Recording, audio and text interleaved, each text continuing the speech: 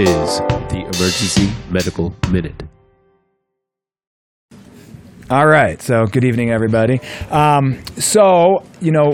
With bleeding trauma patients, we've gone towards mass transfusion protocols. And the big idea with that is that early things like fresh frozen plasma and platelets are very good, and they've been shown to improve survival rates.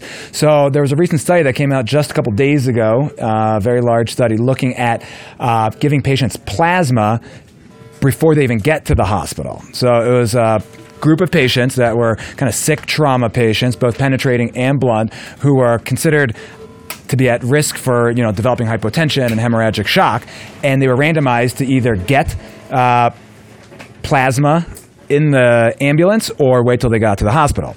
And they looked at mortality, and there was a pretty significant improvement in mortality when patients got plasma before they got to the hospital. So the patients that didn't get plasma were pretty sick. They had a 33% mortality rate, and then the ones that did get the plasma went down to 22%. So about a number to treat of 10 patients to save a life was something that's fairly simple.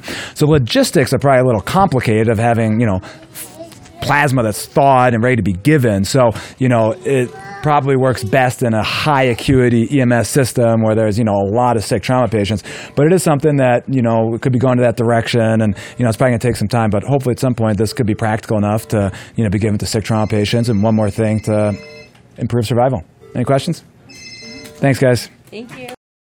Emergency Medical Minute is and always will be about free medical education. Medicine's most prolific podcast is successful because of our supporters, donors, and of course, our listeners.